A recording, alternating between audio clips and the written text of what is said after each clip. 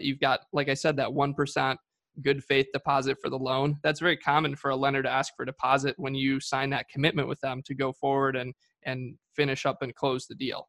Before we get into today's episode, I want to remind you that Blue Spruce Capital is lending on 1 to 4 unit fix and flips in multiple states. Contact Blue Spruce Capital by going to the show notes. It's time for the Creative Real Estate Podcast, your source for out-of-the-box real estate investing strategies, brought to you by realbluespruce.com. Welcome back to the Creative Real Estate Podcast. I'm your host, Adam A. Adams, the win-win maker, and I'm excited to be here today with David Toupin. David, how are you today? I am doing great, man. Thanks for having me on the show. And thank you for being on the show, because we're going to offer a lot of inspiration to some of the listeners who might be, let's just say that they just turned 30. And they're thinking to themselves, I'm not ready. I'm not old enough. I don't have enough money. I can't do this. I'm not sure if real estate's my thing. Maybe I need to go and do some other job, wholesale for a little while till I make up some money so that I can do this. But David Toupin is 23 years old. He's got multiple properties. He's selling a couple of them. We're excited to know that 24 of his units will be sold tomorrow. Or actually, they're already sold, because this episode doesn't come out the day we record. So they are already sold. And what we want to chat about here is how he underwrites some of these deals. And we'll just kind of get into that. David Toupin, will you get into just talking about what was going on through your mind the day that you decided that you're going to do real estate investing? Yeah, it was actually an interesting day for me when I finally took the leap. I'm sure, like many of your listeners, I took months and months just reading books and listening to podcasts. Rods was one of them, Bigger Pockets, stuff like that. And I did a couple internships during college in investment banking, consulting, auditing, and I had a couple job offers. The day I got out of my last internship, I actually respectfully declined all my job offers and said, I'm going into real estate. I've been studying this for long enough. And I had to corner myself. I knew that was the only way I would actually go through with it. So backed myself into a corner, burned the bridge, and I just kind of dove in. The day that you backed yourself into a corner, how much money did you have in the bank? I think I'd saved up like 15 grand, 10 okay. or 15. All right. So you didn't have the $10 million that you needed to close your 96 unit. Absolutely not. No. How did you close that 96 unit with just 15 in the bank? Yeah. So great financial partners, investors. I brought in a sponsor who was able to help me get the loan. And then I also had another guy who I gave some KP, or key principal equity, in the deal. He kind of came on as a partner because he brought in $600,000 or $700,000 of the $1.7 million equity I needed. So I gave him a little piece of the ownership in addition for bringing in so many investors. Then the rest were just, your typical $50,000, $100,000 a piece investor. I think we had over 20 investors on that raise, 1.7 million. So, that's how we did it, with a sponsor and pounding the phones for investors. All right. So what was the total purchase price again? So that one was 4.2 million. It was about 44 a door. So 4.2 million, you raised quite a bit of equity for pulling 1.7. I'm not doing the math, but that seems like 40-ish%.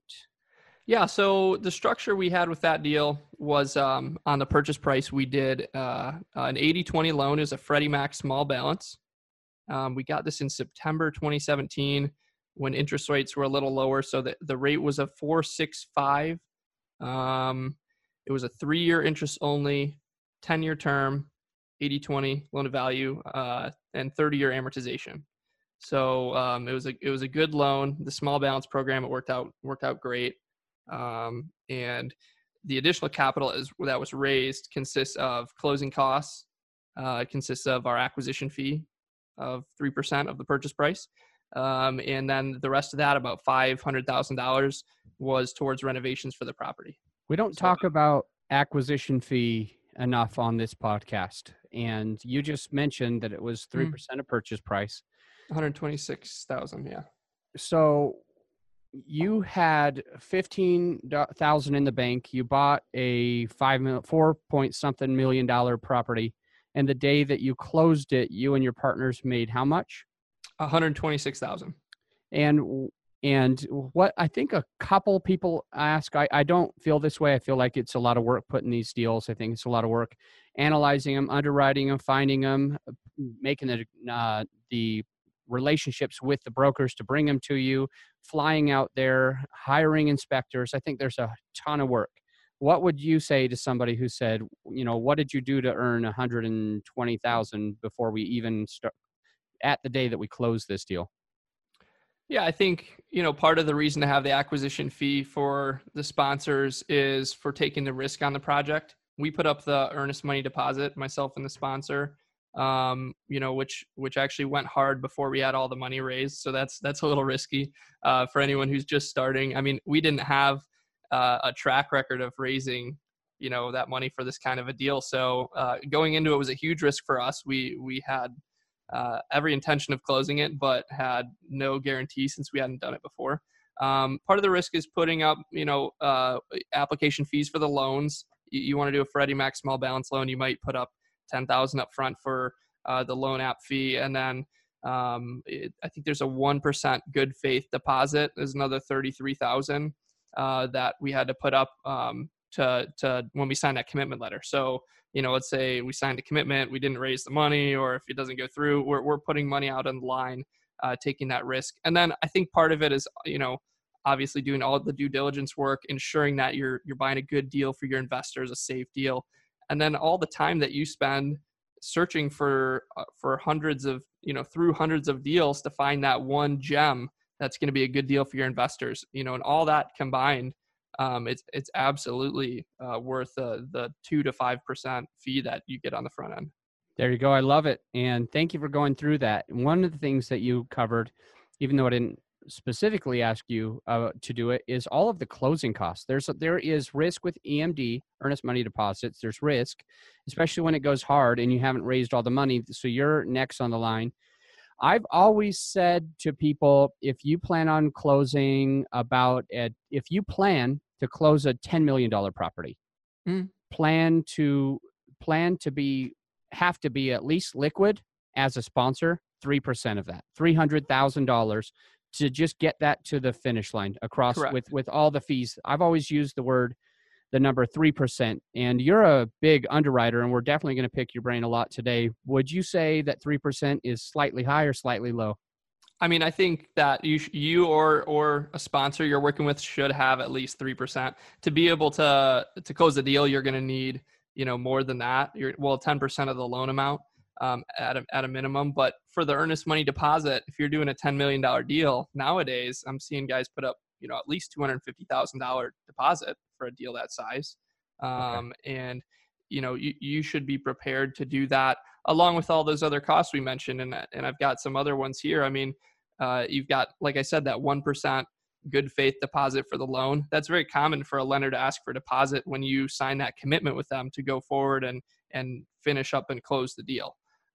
You've got attorneys, legal fees. If you're doing a larger deal, you could spend up to $25,000 putting your, for your attorneys to put together the operating agreement, PPM, that's the private placement memorandum, another document for your investors.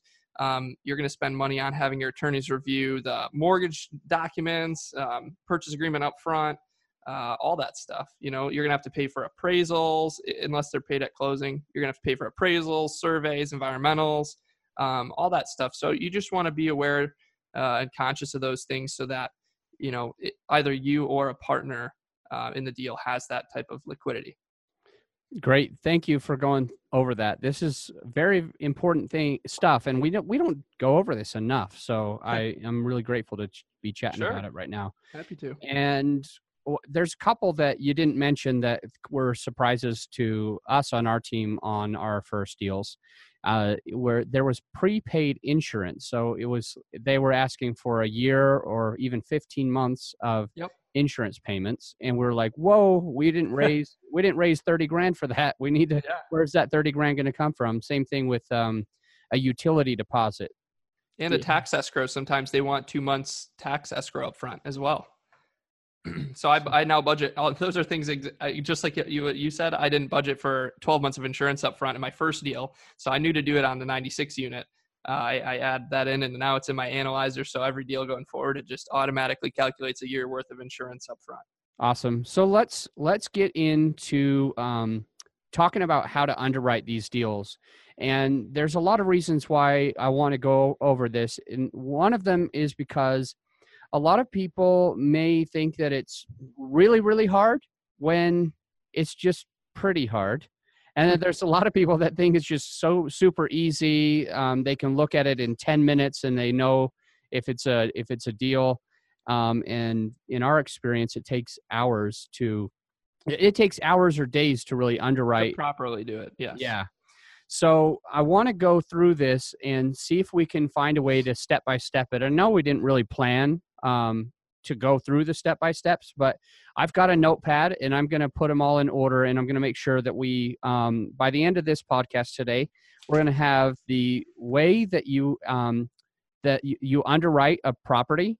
We're going to have that whole strategy laid out in a step-by-step formula, so we understand what's first, what's second, what's third, and what costs to really look out for. And David is going to be the one to really shine and help us do this, because I'm in this high-end mastermind, and most of y'all know about this. I've mentioned it on the podcast. I was excited to go out there.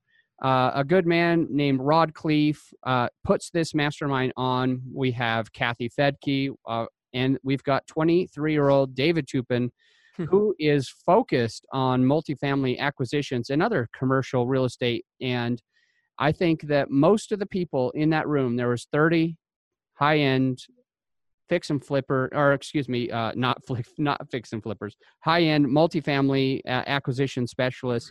And most of us were more impressed with what David knew than what we were with the rest of us. So you're in for a treat. That. Let's go into this. So when you're getting... This is perfect too, because I work with a couple people that I teach how to analyze deals and coach some people. And I just put this together an email yesterday. I analyzed a deal with somebody, and I put together the first couple steps. Okay. Exactly how I do it. So let's do it. Let's do it. Let me just jump right in. Yeah. And I'll just stop you if I have a question. Okay, perfect. So the first thing is you've got to know your criteria. You have to know what you want to buy. If you're buying on your own, you're looking to buy something, you're going to have different criteria as opposed to if you're looking to syndicate.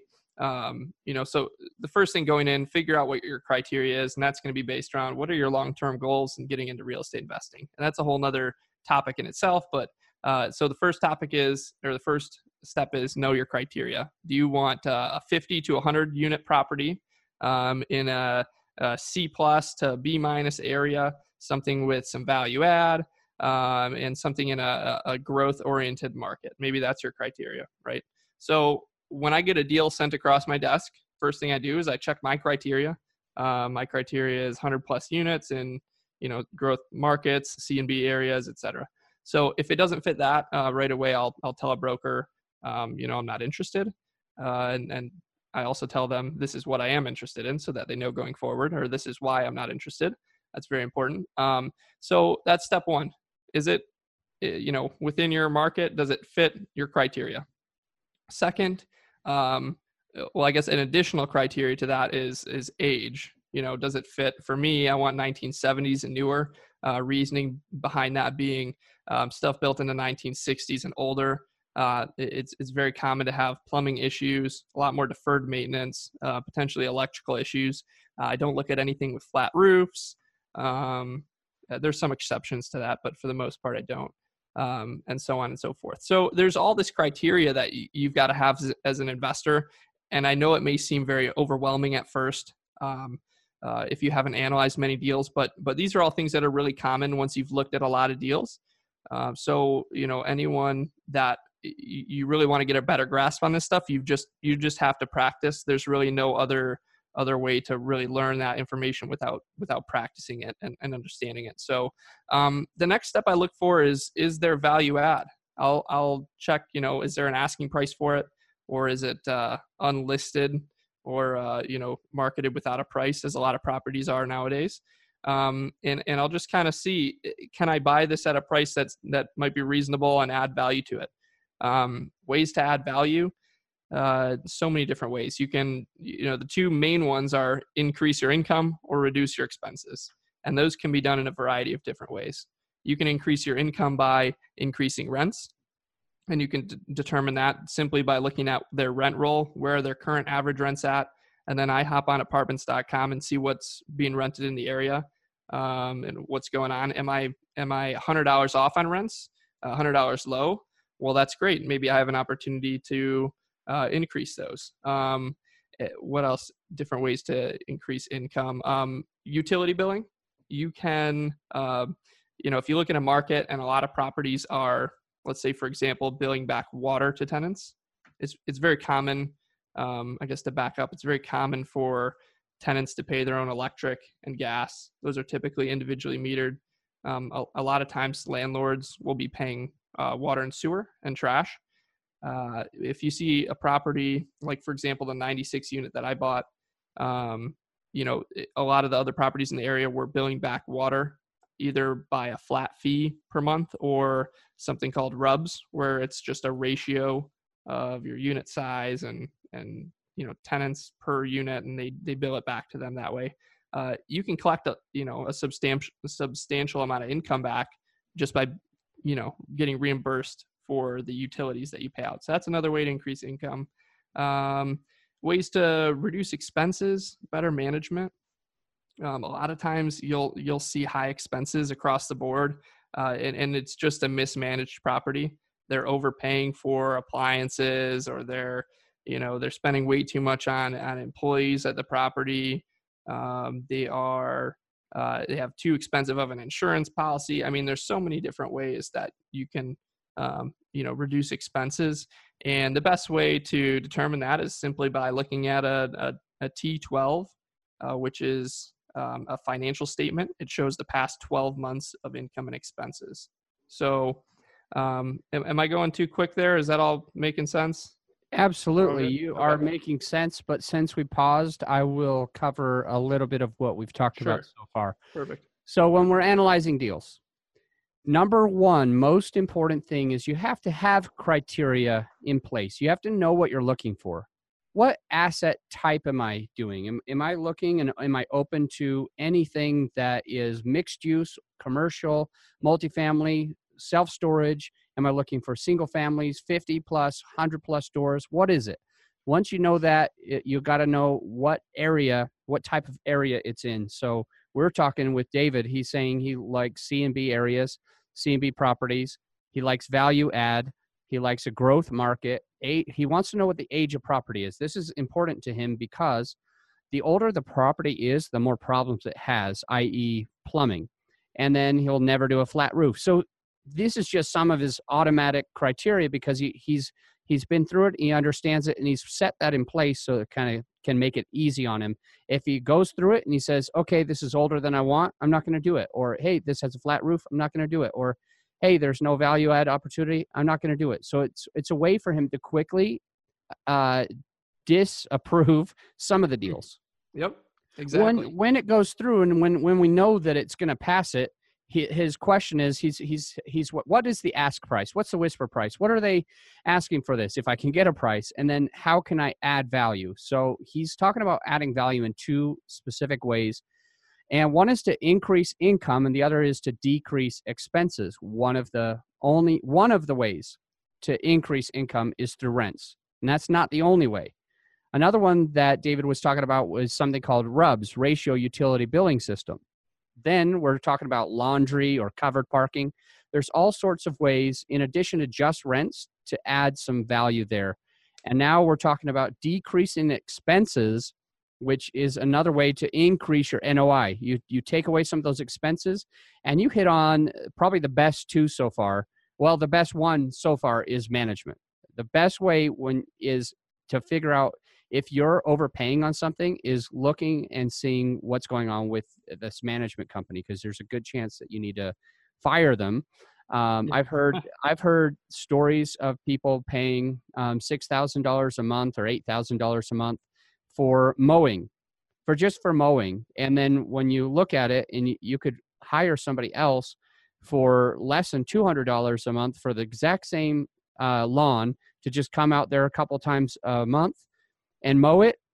They did this one thing one time and saved almost $8,000 a year. And once they saved $8,000 a month, and once they saved $8,000 a month for 5 of the months, that's $40,000. And just on a 8 cap, that's something like $600,000 that they made like that. That's a lot of money, a lot of value add. That's huge.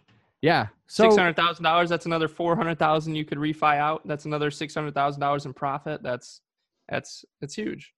So a lot of good stuff as we're going through this.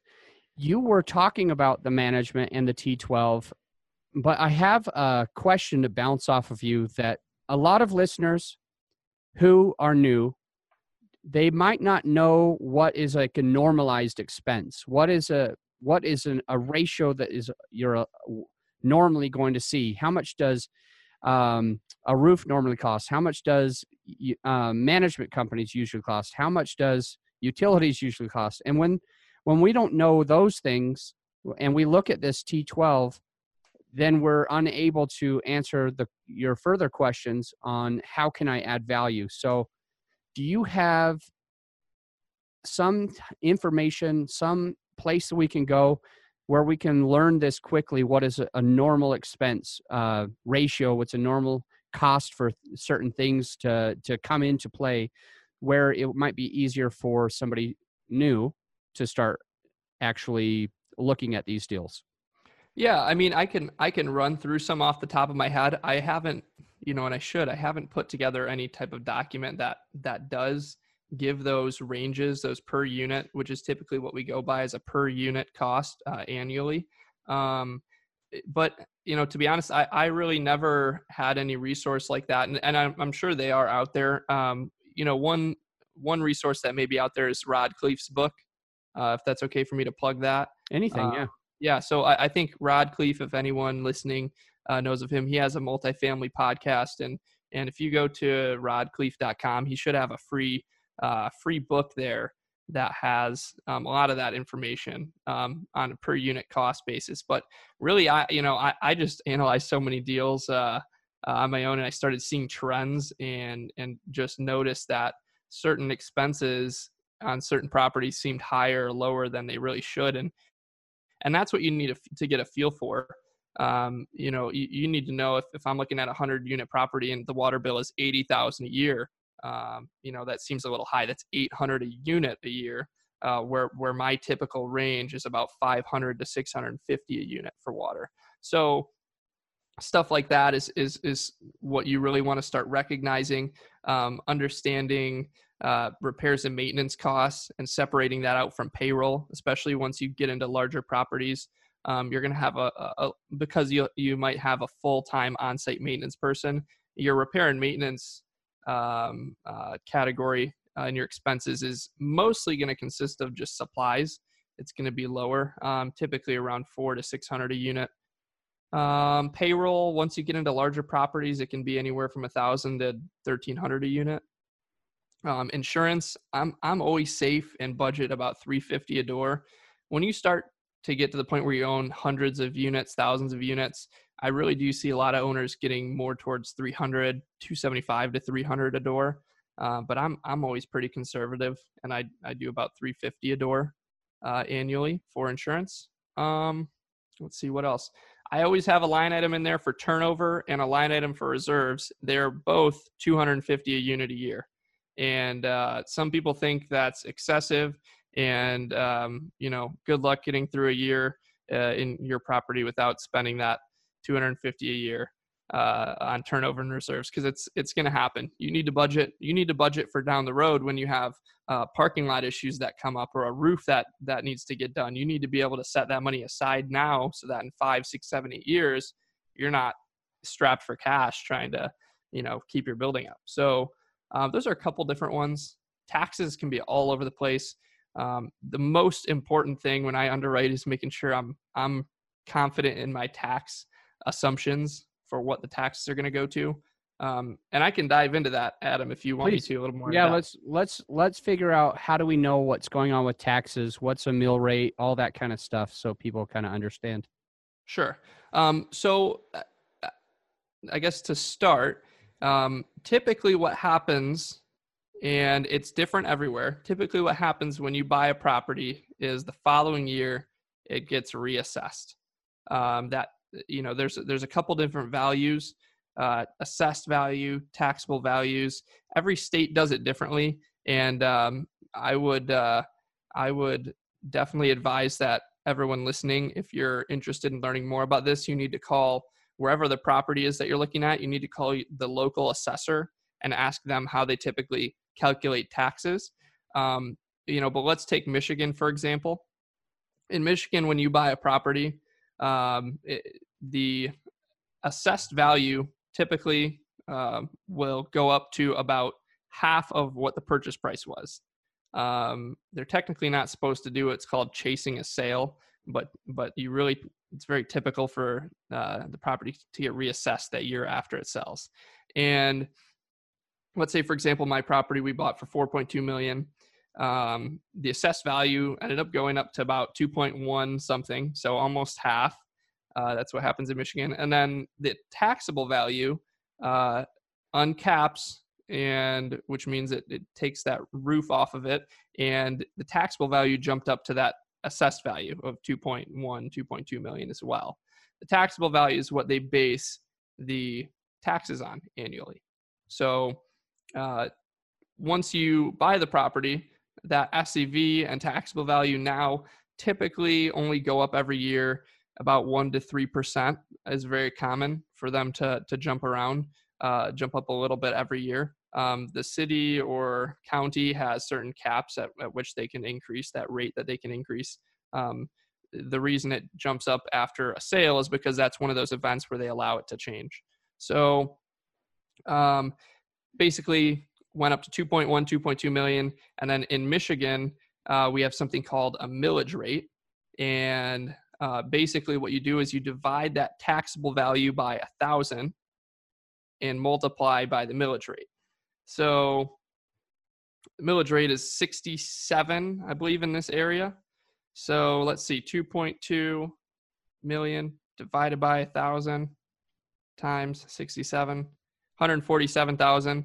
The taxes ended up going to about 140,000. So we're close there, but the taxes were 100,000 before. They're like 98 to 100,000. So it went up 40%.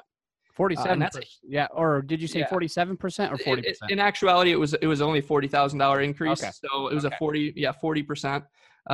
So, I mean, going into that deal, when I first underwrote it, I was only estimating it to go to about 115 or 120,000, cause it's very typical. People normally say 15 to 20%. It wasn't until the lender and my sponsor brought it in and said, hey, take another look at this. I think it's going to go up even more. Luckily, this deal, we got at a great price. It was just a screaming deal. So the increase didn't affect the financials much, the cash flow. So it wasn't a huge issue. But if you go into a project not knowing what's going to happen, I just underwrote a deal last week where the taxes were going to go to from 70,000. I estimated they were going to go to about 140,000. So, I mean, they can very easily double. Let's say if you have an owner that's owned it forever and they bought it at a very low price in the past. So it had a low assessed value, low taxable value. And now you're buying it in a very hot market at a high price that it's never been bought at before. Your assessment is going to change significantly. So you really have to be conscious, and every state's different. Some states, for example, market value, whatever they determine market value to be, your assessed value might be 90% of that. And then you have like a 2% tax rate on that assessed value amount. So every state does it differently. There's a lot of different methods, and you just want to make sure you're using the right method for each deal and the right tax rate or millage rate for the area you're in. Very, very good stuff. So on that property that you initially thought it'd be 115, maybe 120, and it ended up being 140. On that one, what was the cap rate, the going cap in the area? Probably a 7 for this type of property. Probably a 7 cap. So I'll divide the 25K by a 7 cap, which is a value difference of 357,000. Yeah, it's huge.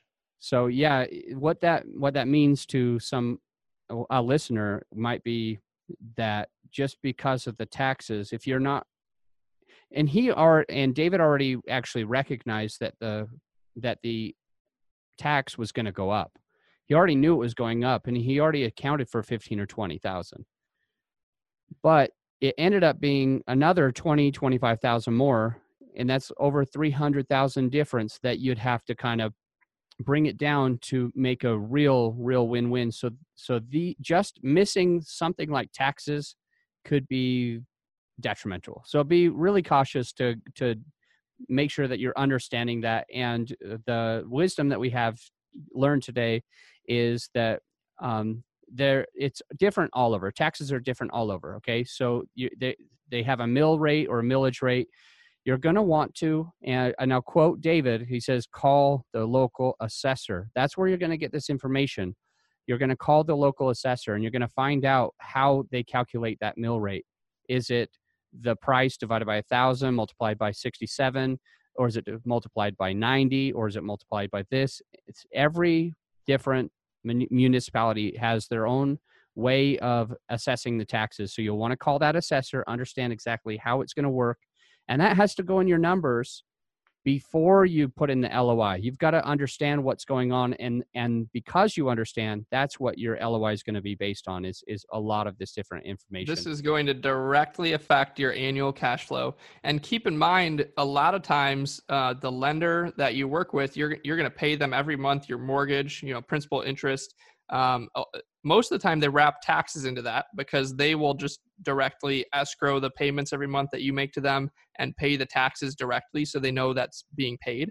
A lot of times they're going to take an extra, 3 to 5% on top of, so say 140,000, they might make me escrow every year 145 to 147,000. And, it's going to be even more out of my cash flow. Now, every year, once they pay the taxes and they get the next year's tax amount, they do kind of reimburse you if they have too much in that escrow account, but still that's out of your direct monthly cash flow. And that's something you need to understand and know about for sure. Now, every state, like I said, every state's different. So North Carolina, I've looked at properties there. Don't quote me, but I think they do something where it's like every 4 or 5 years, they just do a general reassessment of all properties based on where the market's at, and it goes up. So, it's not really a direct reassessment when you sell. It's different all over the place. I apologize if there's any information I'm giving that's wrong, but that's to the best of my ability. The way I explained it is it's perfect. It's perfect to note that every city, every county, every state has their own way of doing this. And so just because Michigan has, the way that we're talking about it today doesn't mean that that's the same in any other state. Michigan very well is unique to itself. So again, call that local assessor. We have a few different things that you went over. Repairs and maintenance, you put 400 to 600. Payroll, you put 1,000 to 1,300. Insurance, you put 350, but it could be anywhere from 300 to 350. Turnover, you're putting 250. Reserves, you're putting 250. Are there any other things that you feel are a normalized expense for the per door per year? Yeah, I'm looking at my analyzer right now. I always have something in there for legal and professional fees. You're going to have, depending on how you syndicate the deal, how you do it. For example, on my 96 unit, I have an on-site manager that does a lot of inputs the bills, but I have a third-party accounting firm that has access to our software. They go in every week and they'll cut checks, they'll reconcile the books, all that. So we have a fee to them, a couple $100 a month, and then they will prepare and file our taxes along with our tax attorney. So, that something like that, you might end up spending along with legal fees if you're taking tenants to court, maybe like 100 a unit a year. 100 unit deal might be about 10,000 a year. Probably less than that. Depends on how many tenants you're evicting, but you might easily spend $5,000 to $6,000 a year on just professional fees from accountants, attorneys, etc. I like that. Thank you for touching on that. I have a question for you. Do you really look at over 100 deals? I think you said earlier you look at over 100 deals for every one that you buy. Is that accurate? And should that be discouraging? I have taken a quick look in the past 2 weeks. No, since last Monday, I think I've looked at over 20 deals, 25 deals maybe since Monday. And this is Wednesday. So 9 days. 10 days. Yeah. Yeah. So I'm probably, it's probably a good month if I look at like 60, 70 deals.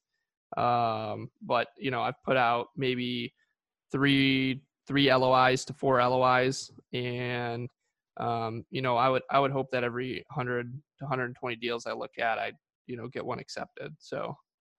Great. I love it. A lot of good info. So I don't know if we missed a step. We did talk about number one. We talked about how for analyzing deals, talking about knowing your criteria, and number two, we talked about all the ways to add value. Yep. Is there a third part? Yeah. So if it meets those 2 criteria, if it fits my acquisition criteria, it has value add. If it's a property, there's some qualitative aspects, not just quantitative. So it's not just numbers. I'll look at a deal and say, hey, do I like this property? I'll look at Google Maps. Is this in an area that I would enjoy owning a property? Is this in an area where a tenant's to see? Is there street traffic? Is there, is it tucked in a corner where nobody ever really knows about it? Is it an attractive property? Do I like it? Is it something I want to add to my portfolio? Is it something my investors will take pride in having ownership in? There's a lot of qualitative aspects that are important as well. And if all of those fit, then I'm going to go through and analyze the deal, which at that point, if it's in a market I know really well, I can do a pretty in-depth analysis in my analyzer in about an hour.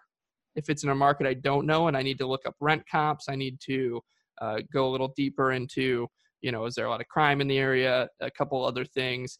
I just did a deal yesterday in Atlanta. I hadn't analyzed the deal in this part of Atlanta or many in Atlanta at all. And it took me about 2 hours to do that initial review, put together all my thoughts, gather, about 5 questions or so for the broker. And then from there, it took, later that day, we got on the phone with the broker, asked him some questions, probably took a half hour, went over everything, and then a couple more emails back and forth. So, overall, it might take 3 to 4 hours to really get to a point where it's like, okay, am I ready to make an offer? Is this something that's going to make sense? And, should we throw in an LOI? So if it's a complex deal, it could take longer. And like I said, if it's a deal that's right in my market, it could be a little shorter. Okay, great stuff. And I might ask you more questions on that, but sure. Qualitative, not quantitative. You talked about having street traffic. Is it visible versus is it tucked in a corner? Mm-hmm. Why does that matter?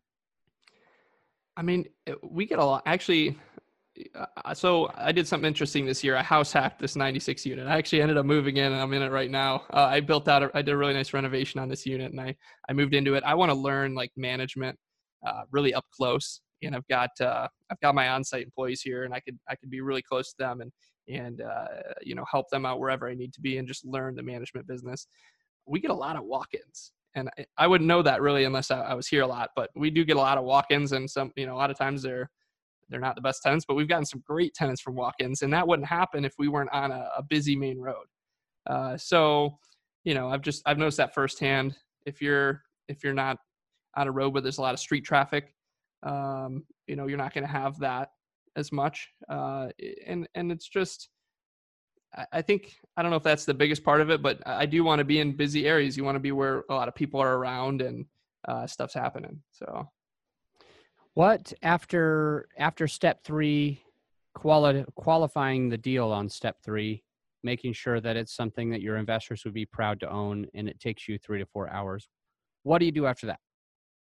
So after that, I will make sure, first of all, I have all the information from the broker. Some people, I've talked to a lot of people who are kind of nervous talking to brokers at first. Guys, it's very, very common. I mean, if you're talking to a broker and they don't know what a T12 and a rent roll is, there's something wrong. So it's very, very common to ask for that, ask for the financials. And once I have those, I'll hop into I got my Excel spreadsheet that I built out. And I put all my inputs in, make some assumptions, like we said, based on those per unit costs, based on what I feel is a conservative and accurate assumption. I fill that out to the best of my ability. I look at what the returns look like at the very end to my investors. And, I normally start with that asking price input in there.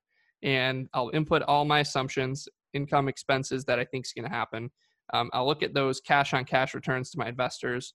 And if they're not good, then what I do is I just start working that purchase price down. I say, if they want 5.5, I'll say, okay, what does 5.2 look like? If they're still too low and I'm not hitting that return threshold for my investors, which is typically 8 to 10% annual return, and then an overall 15% return, with including profits from sale. Until I hit that, I'll just keep backing that price down. So I just did a deal where they wanted 5.5 and I ended up at 4.75. And to me, that's not a low ball at all. That's a very accurate price. I walked through the property, figured out all the renovations, to the best of my knowledge that I'm going to have to do. Is about $800,000 in CapEx. And yeah, I just worked that price down until the numbers click. And I mean, this business it's a very numbers-based business. The numbers don't lie. And if they don't make sense, don't make an offer. Make an offer at the number that makes sense for you. Don't buy into the hype. And if they're at 7 million and you're at 5.2, then put an offer in at 5.2. If it doesn't work out, go analyze 99 more deals. There's a deal out there for you. I'll tell you that. So you mentioned earlier that you coach or mentor some students that you've been working with, and that's why you kind of had this in front of you already. Tell me a little bit more about that. Do you charge for this, and how do people, if they want to reach out to you to see if they could get a little bit of mentoring, how would they do that? Yeah, I do have a little bit of capacity for it. I mostly like to work with people in a strategic partnership basis, but I do coach a couple people where we do a weekly call, and then I'll walk them through the whole process depending on if they're a beginner or if they're experienced. Help people analyze deals, put in offers, basically from start to finish. It's a weekly call, and if anyone's interested, you can shoot me an email at david@obsidiancapitalco.com.